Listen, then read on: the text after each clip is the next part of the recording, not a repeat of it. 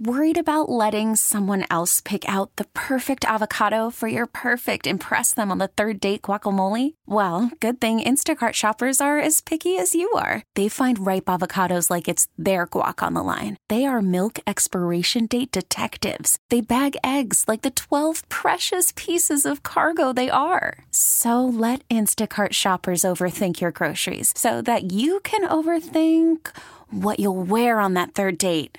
Download the Instacart app to get free delivery on your first 3 orders while supplies last. Minimum $10 per order. Additional terms apply. Oh, yes. I am wearing all my fuzzy things. It feels cold to me.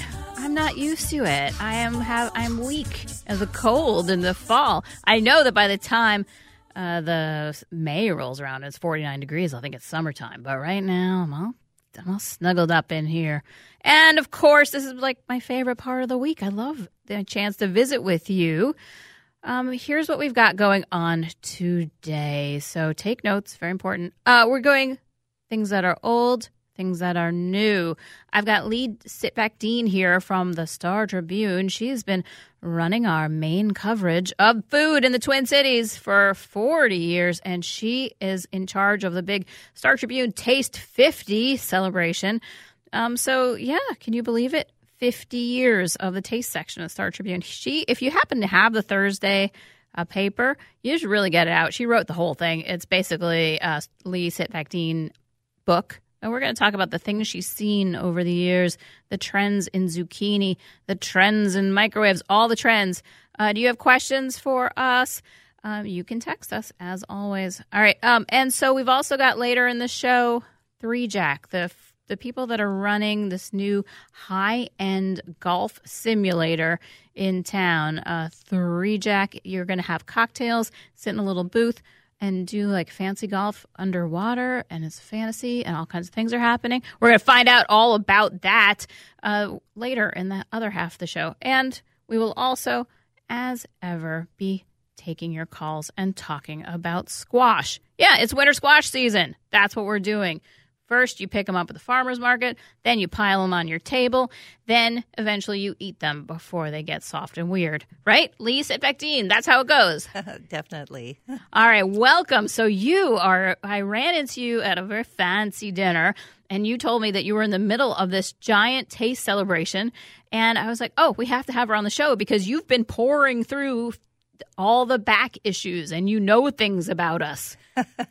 It definitely is a little time capsule of the Twin Cities local food scene when you go back 50 years and see what kind of options there were and how people thought about food and the kinds of recipes that people were looking for. So it's been fun. So this 50 years of taste, they basically mirror the women out of the home getting jobs in the workforce, right? So that was... Absolutely. You bet. In fact, one of the things that was interesting to me is that as we looked through 50 years of weekly issues, that the things that come up most often are, how can I get dinner on the table really fast and how can I make it even faster?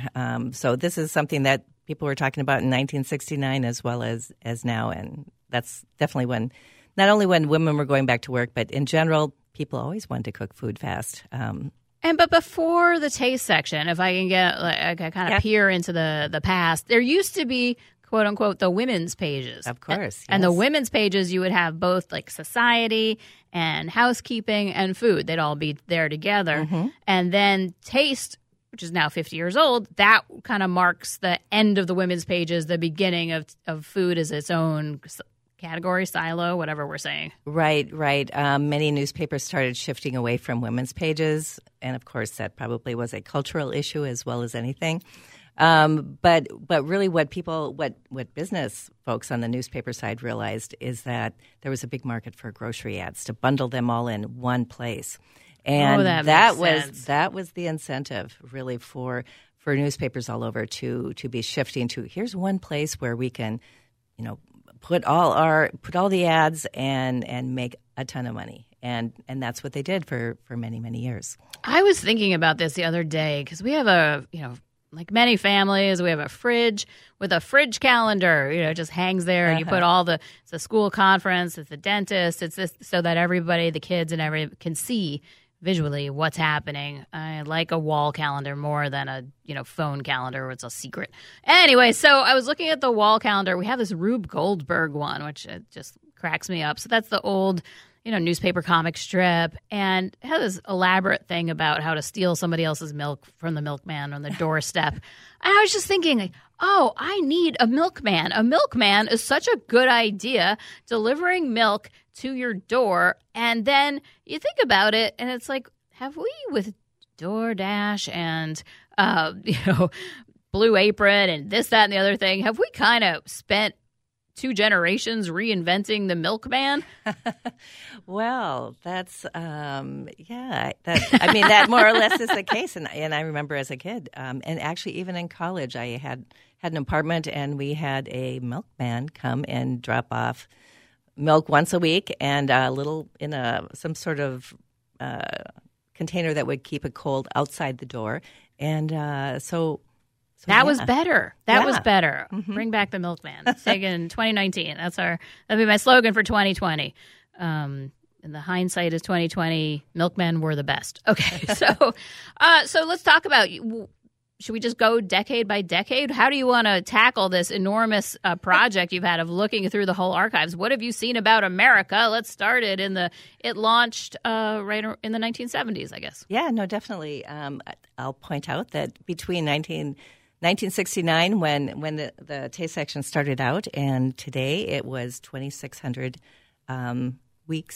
issues of the paper that we went through, and some of the things that you found really in the early days, people, when you look back at some of the recipes, for example, and even some of the topics, they seem really old-fashioned or sort of out of what we would normally think of as what you're going to eat and be happy about it.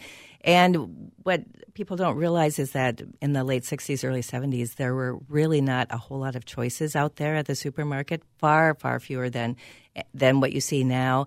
There was basically very, very little fresh produce, for example, that comes later, closer to the 80s, where you start seeing kiwi and anything unusual. Came in. No, the air shipments were huge for bringing in fresh fish, for example, from the coast. Before that, we were strictly a frozen or canned fish community.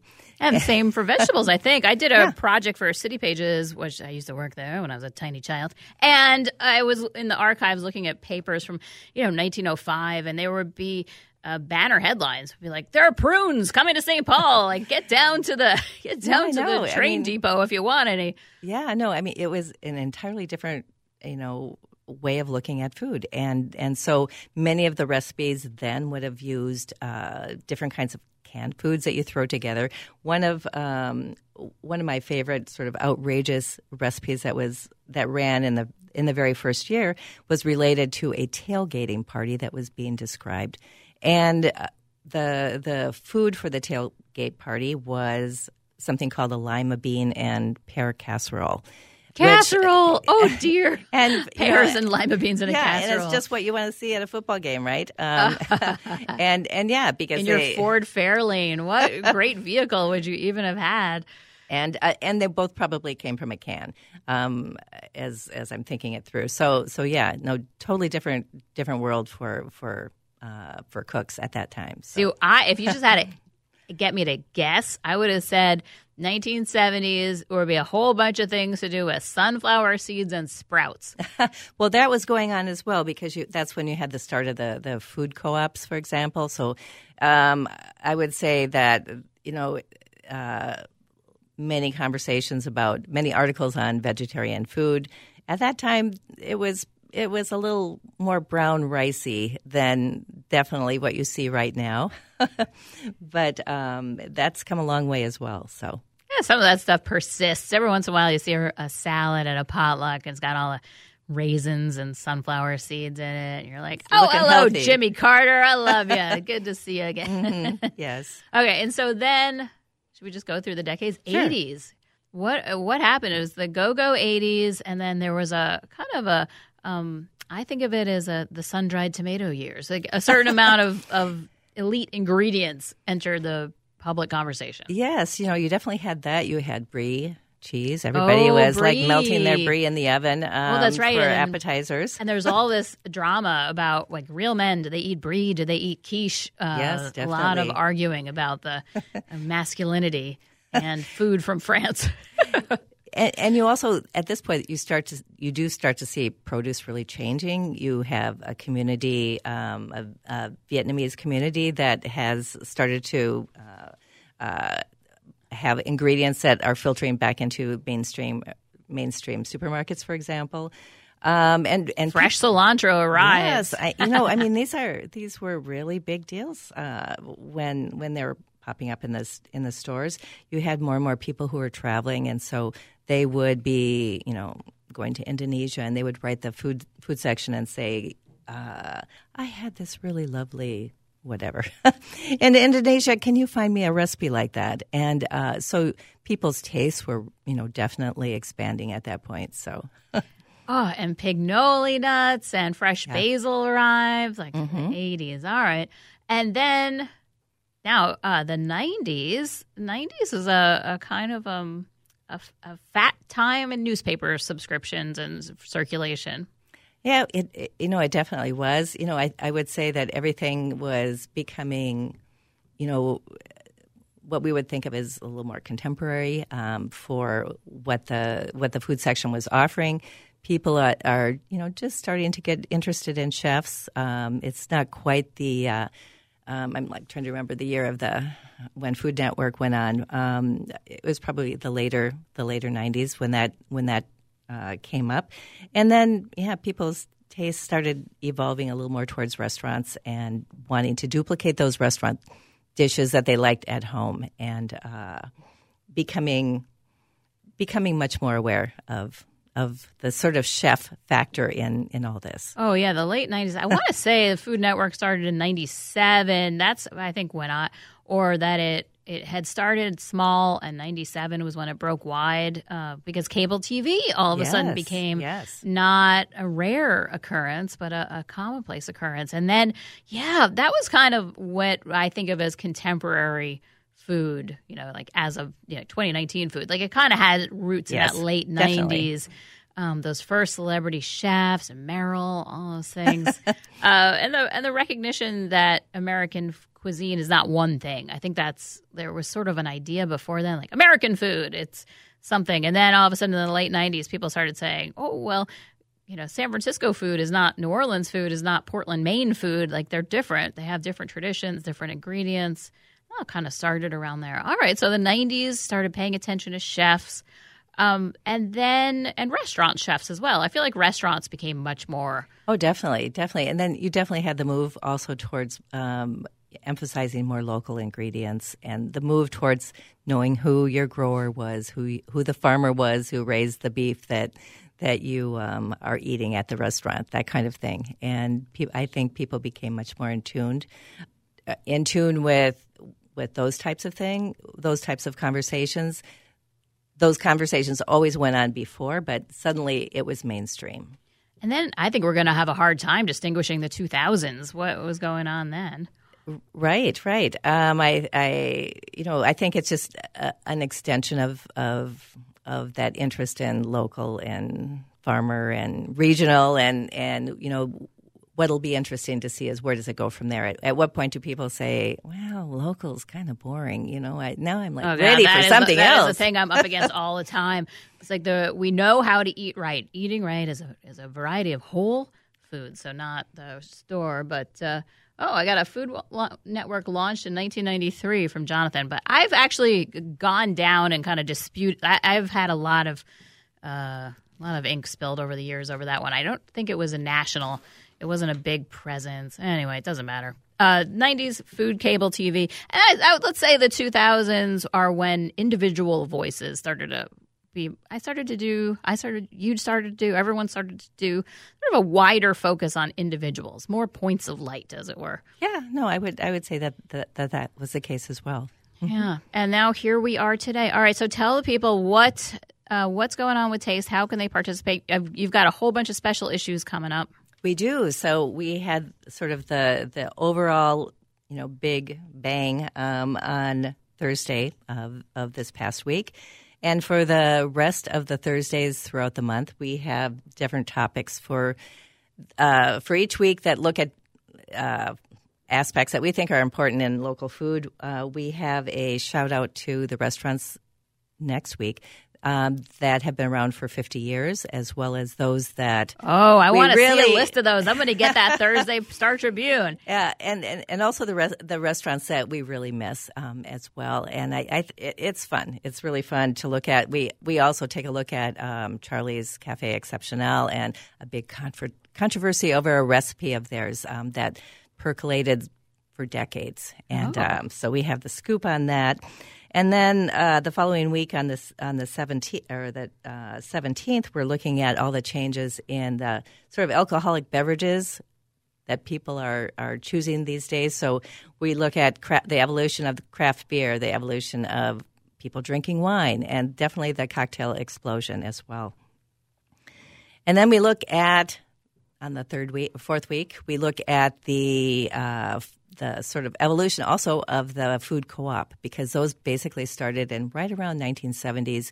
We were one of the leaders in that and had more food co-ops than any other state in the nation, and I believe we still do. So we had Jonathan Kaufman. He wrote a whole book about that, and we had him on the show, and he said basically Whole Foods came on up here and stole our concept and then went Texas and made it less good. Yeah, well, we'll see. Where's you weigh in on that? All right. Well, we'll be talking with some of the people who started these out, and back then there were co-ops that started out on people's porches. You know, they had food stashed in their basement or in their, living room, and you would go into a house and, barter for things. And I love an idealist Minnesotan. Nothing makes me happier. Like yes. And for the final week in October, which is the 31st, we look back on our Halloween craziness that we've done over the years. And anyways, it'll be fun. You'll have to take a peek at it. So gummy worms get their moment in the sun again. All right. Well, Lee, thank you for coming in. I feel I could talk to you about this for 1,000 hours because it's extremely interesting. You sat there and you went through all the things. I am a supporter of the Star Tribune. I subscribe. I got my digital edition. I get it on my porch. Everybody should. Local journalism is excruciatingly important. So how we have a democracy. So not just the wonderful Lee Svitak Dean in the Star Tribune, though we do have her. Thank you so much for coming in and sharing this all with us. All right, so you're going to look at StarTribune.com. If you don't subscribe, you should get one. I don't know, maybe we should just have you back to talk coloring contests. That's the one thing we didn't talk about, the exciting Turkey Day. Yes. I bet people have a lot of stories about battling their siblings to get a copy of the coloring page on Thanksgiving. All right, Lee, thank you so much for coming in. Thank you. All right, everybody, we're going to take a little break here. We come back. We're going to talk winter squash recipes. My Twitter is blowing up with that, at Dear Dara. Should we peel these squashes, or can we just roast them and deal with them second? We're going to find out about that when we come back. That is a fun sample, Jonathan. Are we screaming for squash? Yeah. Okay, so here's the story. I'm going to be talking about winter squash for the next 6 months because it's winter squash season. You can get them at the farmer's market. They're just piled up. I love them. They're beautiful. And then you can cook them because guess what? They're really good for you. Squash is nutritious. It's full of B vitamins, minerals, carotenoids, which are the different things like carrots are orange, and that's why squash are orange. And it's just, they're very good for you. Your body can use them all kinds of ways to fight disease and heal you and give you energy. Yes, squash. Feel very positive about it. All right, so here's my first one. And these are all up at WCCOradio.com. I've also tweeted out the link at Dear Dara. They're on my Facebook page at Dara.Grumdahl. That's the internet situation for the squash recipe out of your garden into the bits and bytes. Okay, first one is Melissa Clark. You don't have to actually look at this recipe. Here's what you're going to do. You're going to take a little acorn squash. You're going to cut it into slices, just like you're cutting up a cantaloupe or something. Put it on a baking sheet with a little ginger, maple syrup, olive oil, and then you just roast them and you serve them whole. You're just serving whole wedges. It's so good. Your kid can pick them up and eat them like a cantaloupe slice, or you can use a knife and fork because you're fancy. That's how you do that. So a kabocha squash is an ideal squash for that. All right, and then I've got a squash pie. Can you have pie for breakfast? Yes, you can, especially if it's a brown sugar squash pie. Get one of those giant Hubbard squashes, take it out in the driveway and drop it so it breaks because those things cannot be cut otherwise. Then you bake it, and you make a pie. So I've got that up there. Delicata squash and Brussels sprout salad. It's like the most healthy thing in the known universe. You're going to get your cruciferous vegetables and your bright orange squash, put it together in a living miso dressing. It's like you're one of those crazy 100-mile runners. That's how healthy you'll be eating if you eat that squash salad. All right, here's one for the lazy people. How about a squash smoothie? You can do this. Just get a bag of frozen squash from good old Minnesotan snowpack and dump it into your yogurt. Whir it around. That's good. You can do that. And then my favorite, we make this all the time now. Get some salsa matcha, which is a dry kind of spice from the Latin American specialty store. And then you kind of put that on the squash, same way with just some oil. And with this dried stuff, you're putting it on any kind of winter squash. It's so good. I got this tip from Rick Bayless. I do it all the time. I have the recipe up there, but it's another one. You don't really need the recipe. Just get a jar of this dried spice called salsa matcha. That's M-A-C-H-A, salsa matcha. And you just put that on any squash. Oh, it's so good. All right, so those are the recipes. We're going to take a break and come back, and then we're going to have the crew from Thr3 Jack. Dara here. All right, we're going to have plenty of time at the end of the show for you to call in and ask me anything, or as it's been lately, stump the critic. 651-989-9226. I've been really humbled by the number of things I don't know, but I do know some things. You can call in and ask me something I do know. Also, try. Why not? All right, so 651-989-9226. Up until that point, we're talking about the newest thing in the history of the Twin Cities. I don't know. It's Thr3 Jack. Thr3 Jack is going to be this big new indoor golf and cocktail spot in the North Loop. They're opening Monday. So Lucy Robb is here. She's one of the two owners, brother-sister team. And also Nathan Rostance is here, extremely elite team of food and cocktail people who have been assembled. Like Jesse held from, everything, Parlor, Constantine, so on and so forth. And Robert Wolfile, who's the chef, used to be at Ocean Air, used to be at Mercury Lounge. So when I first heard about this, I kind of thought this is another nothing. But no, it is not a nothing. It is a big, big honking deal. All right, Thr3 Jack is here. Let's hear about it. You guys, welcome to the show. Thank you. Thank you. All right, Lucy, you just thought I'd like to see more of my brother and also golf simulators. Is that how this all came about? Exactly. I couldn't get enough of my brother. No, we are very close, and we have wanted to be in business together for years. So for about 10 years now, we've been calling each other back and forth with a lot of business ideas. Many of them have been garbage. A couple of them had legs, and this one we really dove into, and as we researched it more and more, we thought, all right, we might have something here. All right, so Thr3 Jack is the very fancy golf simulators and very good food and cocktails. And is it like everybody gets a private bay, kind of like a karaoke room in Japan? Like you go and you get a special private area? We have 6 simulator bays. A couple of them are more private than others. We have 3 that are right in a row. And those are a little bit more open. So kind of like a bowling alley, like ting, yep, ting, ting. Yep. Okay. So three are more similar to a bowling alley, and the others are private. And so then it's for either private, like me and my friends that we go, or it's for, the team from 3M who is working on new adhesives, like they go and bond, that kind of thing? All of the above. Okay. Yeah. So we'll have some of our simulators available for rental and reservation. But we'll also allow walk-ins. So we'll have 2 simulators usually available for any walk-ins. And then it's like table service? I sit down, I pick out my... Yeah, all of our bays are full service, food and drink. So just like if you were sitting in our dining room, you'll have a server available to bring you a cocktail and a burger.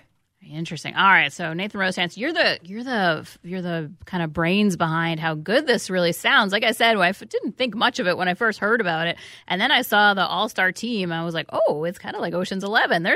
They assembled just all the safecrackers. So tell me about this. Well, it's kind of you to call any of these people all-stars, but it's a really great team that we've put together. So Lucy and Bo worked on the project for quite some time, and eventually it came to the point where they wanted to do a full-service restaurant, and that's where they got me involved. And they already had Jesse Held involved for the cocktails, and so I came in to help kind of develop the operations, develop the service, brought my friend Bill Somerville in to help with the wine. Oh, that's right, Bill Somerville. Bill's involved. He used to be the sommelier at La Belle Vie, and now, so that's kind of a big get. It was a big get, and, well, I used to do wine lists. I started That's the wine how I list know you. At the Bachelor Farmer before Aaron Rolick took over for me after a couple of years. But since kind of pulling away from wine, I've kind of lost my chops. So I had to bring some big guns in to help, and that's where Bill came in.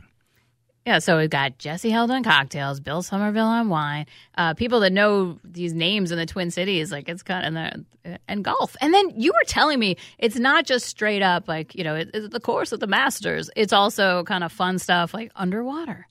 Oh, yeah. We have all sorts of games on these simulators. The technology on them is really fancy. So if you're a regular golfer, you can go in and see all stats involving swing speed, distance, all sorts of fancy things that I'm not a good enough golfer to care about. But if you are, we have them. And then if you are not a regular golfer, we have all sorts of gamified versions of golf, like darts or, as you mentioned, underwater putt-putt. Underwater putt-putt. It's like a dream I didn't know I had. I could have an old-fashioned and golf underwater. Exactly. My family was in for one of our friends and family dinners last week, and my uncle is a pretty avid golfer, but my father-in-law is not. And they started swinging the clubs on a golf course. And when I came back, the two of them were very serious about a game of underwater putt-putt that was going on. And it's so fun that you just get hooked into it. All right. So my first thought when I looked at it is a little pricey, right? So tell me about this.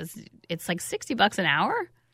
And that's per bay, not per person. Oh, okay. So if you have 6 people at your bay, it's $10 a person. Oh, that's nice because golf. That's how bowling always ends up too. You're like, oh, it's only $7 a person, and then all of a sudden it's 1,000.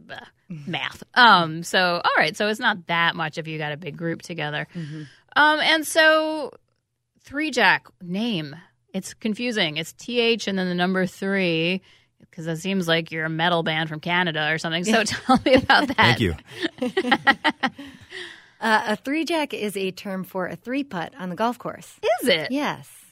So it's our subtle nod to golf. Most regular golfers don't actually know the term for a 3-putt, which we liked. It was a nod to the game, but not in your face like mulligans. Oh, yeah, because mulligans sounds a bit tacky. It sounds like there'd be popcorn on the floor. Mm-hmm. All right. All right, so is there anything else we should know? It's all happening Monday. Yeah, Monday's the big day. We'll be open for dinner starting at 5 o'clock. I think, for me, what makes this new restaurant really exciting is the fact that we have the golf simulators, 6 golf simulators, but they're not right in your face in the dining room. They're kind of tucked away to the side. So we have a really beautiful dining room, full service bar, and it's the kind of place where you can come and have a great meal, a great cocktail, a great glass of wine, even if you don't know about golf, even if you hate golf. It's not going to be right in your face, but if you love golf, that's just a wonderful bonus for you here because you have that available to you as well. So we hope people will come in for the great food and the great service, the great beverage program, but also for the golf as well. For the great opportunity to see Jesse Held set up across a street from a place he knew his name, so that's going to be weird, right? So North Loop. All right, so North Loop, Chad Hartman was asking me over the weekend, like, saturated? Can it get? You guys are going right into it because you get a new space. That's the appeal, right? Not just a new space, but it's a new space on the first floor of a 7-story parking garage. So we're pretty ideally located in a parking-challenged neighborhood. So we got. Do you validate? Is that a thing anymore? Does anyone validate? We don't validate. That's a good question, though. No, but we have 450 spots available to you right upstairs. Well, that's good. But there's more and more restaurants coming in all the time, and to me, that's fantastic. You know, the more energy we can bring, the more life we can bring into the neighborhood, the better for everyone. So we're happy to be part of that. We feel lucky to be part of that. Yeah. All right. So Thr3 Jack, it's coming. It's coming on Monday. I kind of hoped I would be able to check it out before you guys came on, but c'est la vie, that's the way this cookie crumbled, or that's the way this golf ball didn't sink into that hole. All right. So Lucy, Robb, thank you so much for coming in. And Nathan Rostance, it was great to see you. Good luck with the opening. And you guys have a bunch of little tiny kids between you. Lucy, you have an 18-month-old, and Nathan, you got a 2 and a 4. My goodness, girls. You're busy. Yeah, they're listening in the car right now. They're out parked in the backyard listening right now. They're very excited about this. So. Oh, hi, ladies. Hi, girls. All right. Well, you guys, thank you so much for coming in. We come back. We're going to have plenty of time. Ask me anything. Call on in. 651-989-9226. Dara here. I'm back. We got a nice long Ask Me Anything segment or call in. 651-989-9226. So my first question, somebody says they were watching my Facebook and seeing me rant about artificial turf. And here I am, being positive about artificial golf. Yes, I contain millions. Okay, so this is totally different because this artificial golf is happening inside a building. Can't have natural space and birds and land and pollinators and flowering lawns. All right, so here's the situation. On my Facebook page, I learned just like 2 weeks ago that the little sweet park in South Minneapolis, Whittier Field, is on the chopping block through this weird, crazy Minneapolis Park Board reorganization plan, and they want to cover the whole thing with artificial turf. And so now I got sucked into this artificial turf. I think is really, really bad. I mean, I understand if you're a professional soccer player and you need a, year-round space, but those things are not neighborhood surfaces. They're full of chopped up tires that they put this kind of rubber lid on. I learned that Edina a bunch of moms in Edina have been trying to get rid of them. They're really expensive. They outgas all these toxins. They mess up the water. The rain falls down and it can't get absorbed into the earth because it's landing on rubber and tires and all this stuff.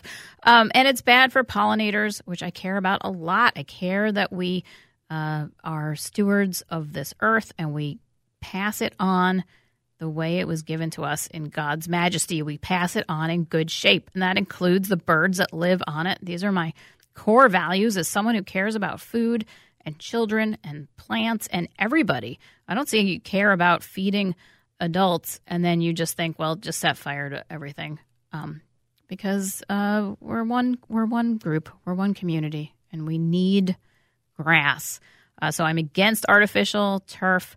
I'm going to go to this meeting on Monday night, and I'm going to make a big stink as much as I can. But I think everybody needs to kind of look at their local park plan and see if they're getting this same artificial turf. It's just it's not good. It raises the rates of concussions for kids that fall on it. It heats up to like really hot in the sun. It creates all these abrasions and stuff. And it creates higher rates of asthma. Soil, which we evolved with, is good for us. It helps train your body to know what's dangerous and what's not. I'm turning into a full-fledged tree hugger. I was walking through the park the other day, and this little kid was just running and hugging trees, just tiny, like a 2-year-old, was just hugging this tree, and then it would run to this other tree that was not far and hug it also, and it was the sweetest thing. So, yes.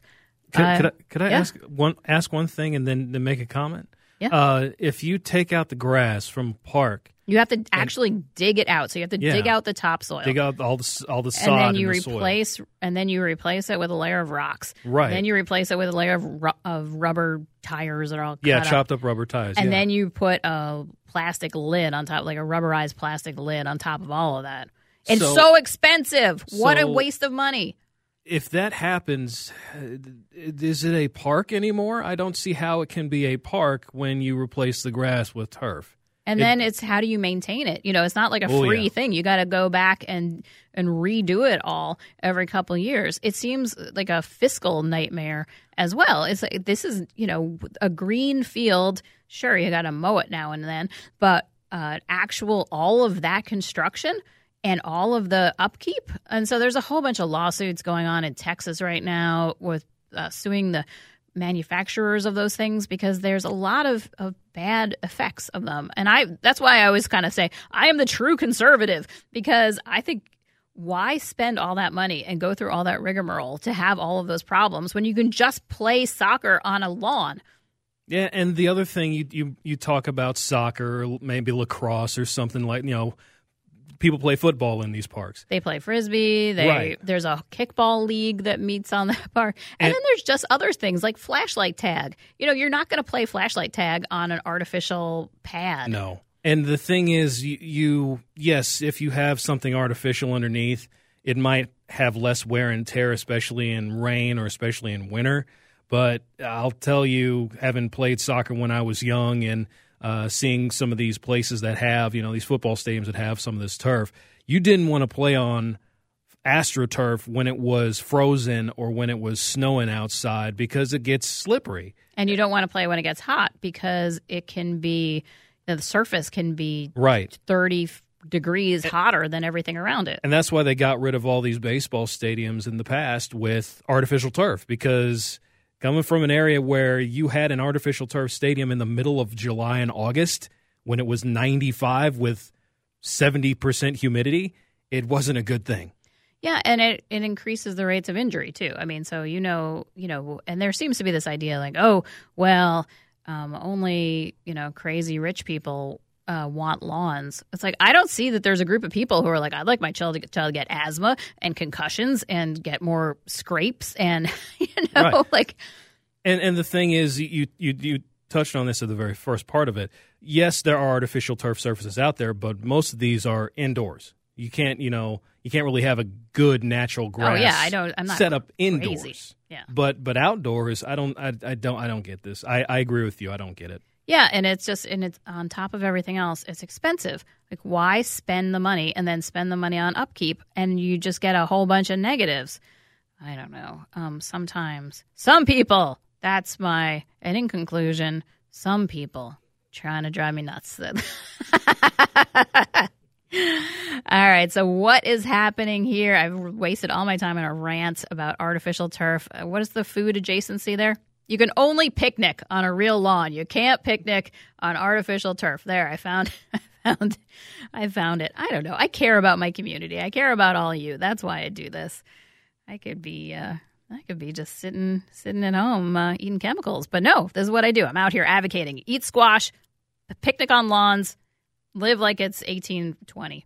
All right, so next week, Amal Dixit from Hot Indian is going to be here to talk about Diwali. That's a big festival of lights.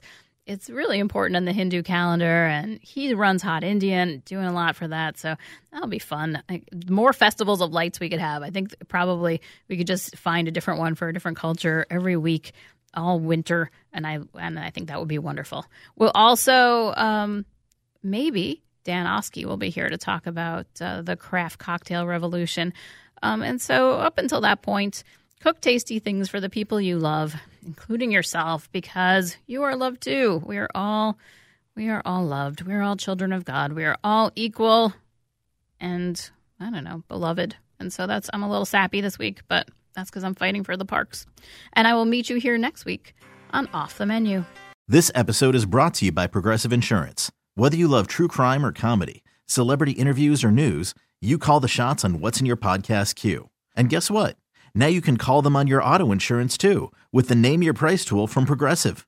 It works just the way it sounds. You tell Progressive how much you want to pay for car insurance, and they'll show you coverage options that fit your budget. Get your quote today at Progressive.com to join the over 28 million drivers who trust Progressive. Progressive Casualty Insurance Company and Affiliates. Price and coverage match limited by state law.